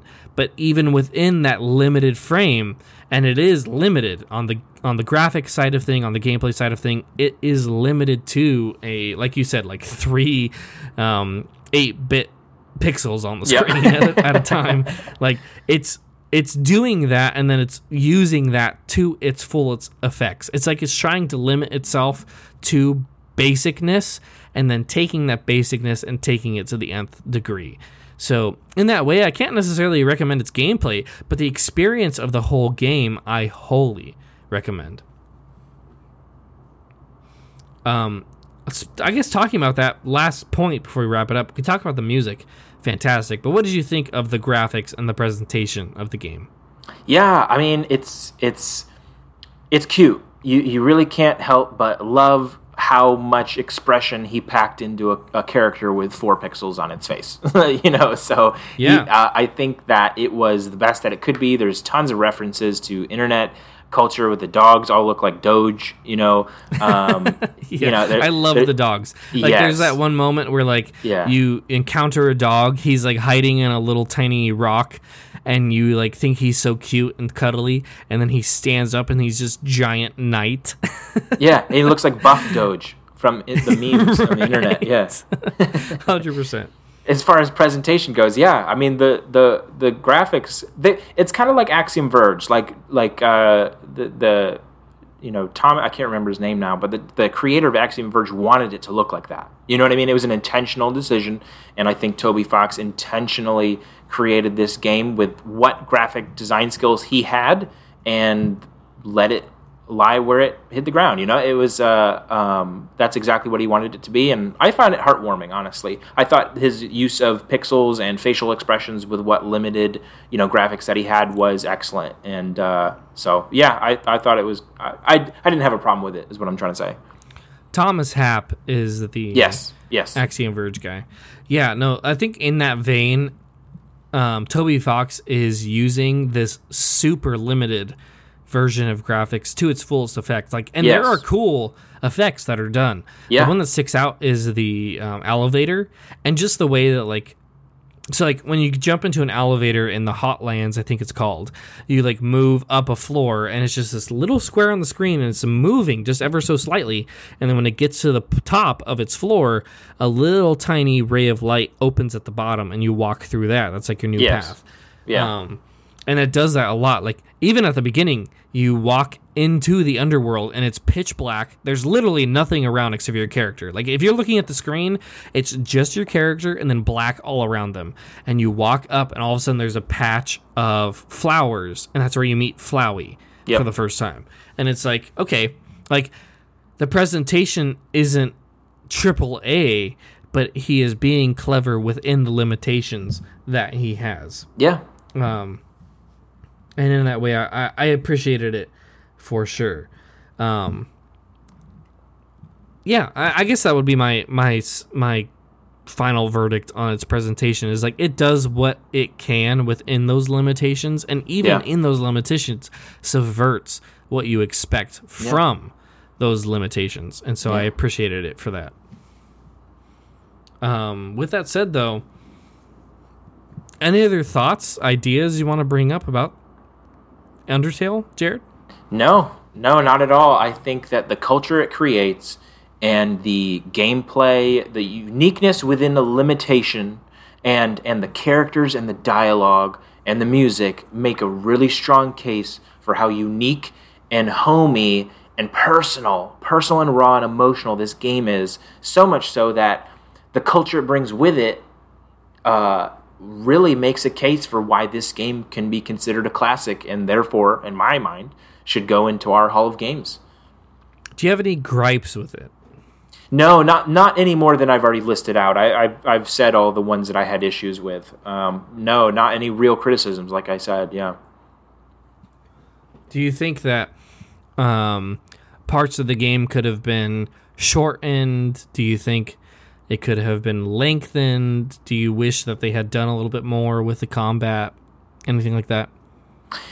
As far as shortened and lengthened, I think some of the pathways and some of the areas that you traverse are, like I said, tedious. But then again, you don't ever. There's only so many pathways you can take so that you don't get lost that often. So I actually felt like for what he was trying to do, it's pretty cohesive as far as being short and long and whatever else. I think the moments that are stretched out are used to great effect most of the time. So what did you think of the puzzles? The puzzles were okay. They weren't the most challenging thing I've ever done. But again, I think the combat and the puzzles fill the game out and give it some more substance so that it feels more game-like. It's not just a playthrough story. You know what I mean? So I thought the puzzles were okay, and some of them were challenging. I liked the ones best where you had to shoot through the maze and you had to move those boxes out of the way. That was a unique puzzle. I like that one the best. Those were fun. It's kind of vague, but those were good. So no, I thought the way that he used length pathways in different areas of the game, Waterfall and Snowdin and different stuff like that, I thought those were all apt, and I didn't really have too much of a problem. It's just that occasionally the battles were tedious and repetitive. But other than that, not too many criticisms, really. Yeah, I'm just to make a final note here, a positive note. There are several puzzles that are presented to you where you think it's going to be a lot harder, and then Hap makes it simple. I immediately think of the Papyrus puzzle where he's like, oh, I'm going to give you a grid of colors, and then he like outlines what each of the squares mean and how those are going to impact how you cross the puzzle. And then all of a sudden it like shuffles, and the puzzle is like the most basic puzzle you can get out of all the complexity, and then you just cross it very easily. And then he goes back to that later and gives you a more complicated puzzle, but within that it's not actually that like you can actually get past it pretty easily. Yeah. And he does that several times. Like, even there's a couple bosses where you think you are going to die to this boss, but then things are happening that are allowing you to progress. Like, the first example of that makes me think of Toriel, where you get to the point where you are going to die because Toriel's effects, or her actions against you, her attacks are powerful. Yeah. And I got to the point where I was losing life and I was close to death. And then after that, all of a sudden, Toriel's attacks changed into ones that completely avoided me. Yeah. And I was like, oh, okay. So like, even in that way, like he's presenting, I guess, faux challenge, FAUX challenge. Like, it's supposed to look like it's supposed to be worse than it is, and then it's not. And that happened in several boss encounters where it's like, oh, I should have died, but then the boss showed me mercy or like moved on from it. I think that happened with Mettaton a couple times as well. So I'm also again, just subversion of expectation. Yes. I'm also speaking, when I say, you asked me about presentation and graphics and stuff, I'm also speaking from someone who has looked at the fan fiction. And if you want an animated fight between Sans and Frisk, go to YouTube. And there will be some dedicated fan who's done a high-res animated fight between you and Sans. And that's where you can get your fix of what this would look like in a modern medium. And so the fan community is worth exploring. A lot of those people are so talented and so passionate. Oh, it's good stuff, dude. Yeah, check it out. Undertale really captured the internet by storm, and I think that was kind of the goal. Like I said, it was built for a specific audience, and that audience really, like the fact that the audience resonated with this shows how much of a classic it is in its own right. Yeah. So Toby Fox created this game as a big hug to the internet and internet culture, and they hugged him right back. He did, and it shows. Yeah, and Sans is in Smash Bros. You can get the Mii costume of Sans and play him. So even someone in like WWE even dressed up as Sans. Like, that's how far it extends. Yeah, that's how it might not have been WWE. It was professional wrestling somewhere. But yeah, someone dressed up as Sans and had the whole like a high quality like Sans skeleton helmet. It was really cool. Yeah, that's freaking hilarious, dude. Yeah. All right, well, reaching the end of this conversation then, Jared, do you think Undertale can be entered into the Hall of Games? Yeah, I mean, it makes such a compelling argument for just putting itself out there. And I think when you finally meet someone in your life who's just themselves and doesn't make any apologies for it and accepts their flaws and just says, hey, I've done the best I can with what I was given and my own natural talents, you can't help but love them for that humility. And I think that the love and humility and creativity and thoughtfulness that Toby Fox put into this game really shines through. And for that reason, I'm perfectly willing to have him and his game rest in our Hall of Games. I think Undertale is an experience in the gaming industry that you cannot get in any other medium. Totally agree. I really believe that. And the cleverness of the writing, the variety of the endings, the way that each decision works as if it were reality is powerful. And sure, the gameplay isn't the most impressive thing in the world, but even within the gameplay, like you said, those limitations, like, he embraces them. Like, he knows this is an 16-bit SNES-inspired game, and he commits to that aesthetic, but then he also takes all of those preconceived notions and turns them on their head. And because of that, like, each person, I truly believe each individual who plays this game is going to be blown away, is going to have his own unique experience, and is going to see their specific values translated into a video game in a way that no other video games can do. And like I said, like I feel like he's kind of going for a little bit more of a liberal ideology. I mean, you've got like the two Doge Knights who end up getting into a gay relationship. The transgender robot. Yeah, Alphys is a chick who is like in love with you, and your main character is a small human girl. And so it's like, yeah, there's some free sexuality concepts going on there. But I think in the true meaning of liberalism, which is, I think, founded in the Constitution of the United States, like the most freedom that an individual can have, giving the individual as much autonomy as can be possible in the real world. Undertale takes that reality and realizes it in a video game in a way that no other video games have.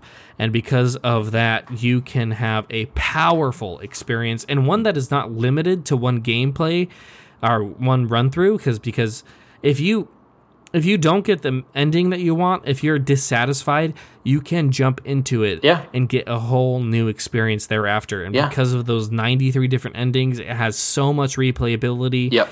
And because of that, it is a powerful video game, and one that has defined the industry at large, I would say. And because of that, I think it should be entered into the Hall of Games very easily. So if you have no objections, Jared, I am going to place Undertale into the Hall of Games. Go for it. Any objections? No, none at all. All right. Ka-chunk! Undertale is another game in the Hall of Games. I think the most recent title we have allowed into the Hall of Games since, I think, Immortals was the last one. So we have had a bit of a layover since the last one, which is very interesting because the game we talked about last week was Mario plus Rabbids, right? Which was very much a gameplay focus. Like, if you had to make an argument about Mario plus Rabbids, it's the gameplay that puts it into the Hall of Games, right? But then Undertale, it's not the gameplay. Right. That puts it into the Hall of Games, but nonetheless, here it is, because on its own experience, it is well worth it, whereas Mario plus Rabbids kind of has that awkward streak to it. So, with that said, we have reached the end of our podcast. Thanks for listening. Be sure to tell a friend about the podcast. Drop us a 5-star review. Check out our past episodes for more backlog in-depth conversations. I just recently went back and listened to our Okami HD podcast, which I think we've kind of mischaracterized as an unfair verdict, but really listening back on that podcast reminded me of the flaws of that game and showed me that, I don't think it was worthy of the Hall of Games. So go back and check out some of our previous episodes. Next time, as far as I am concerned, Jared, we are covering Dark Souls for the first time on this podcast. Are you committed to that? Yeah, I'm committed, but I'm trembling in my casual shorts right now. Which is an appropriate response to having Dark Souls being a nominee. So be looking out for that next episode. Again, I'm trying to deal with some academic problems, so might be a couple of weeks, but we will get to that title soon. Be sure to drop us a 5-star review if you can. We certainly appreciate that. And thank you for taking the time to listen. I hope you agree with our decision. And if you don't, tell us why. Until then, this is the Video Game Bard. And remember, regardless of what happens, be determined.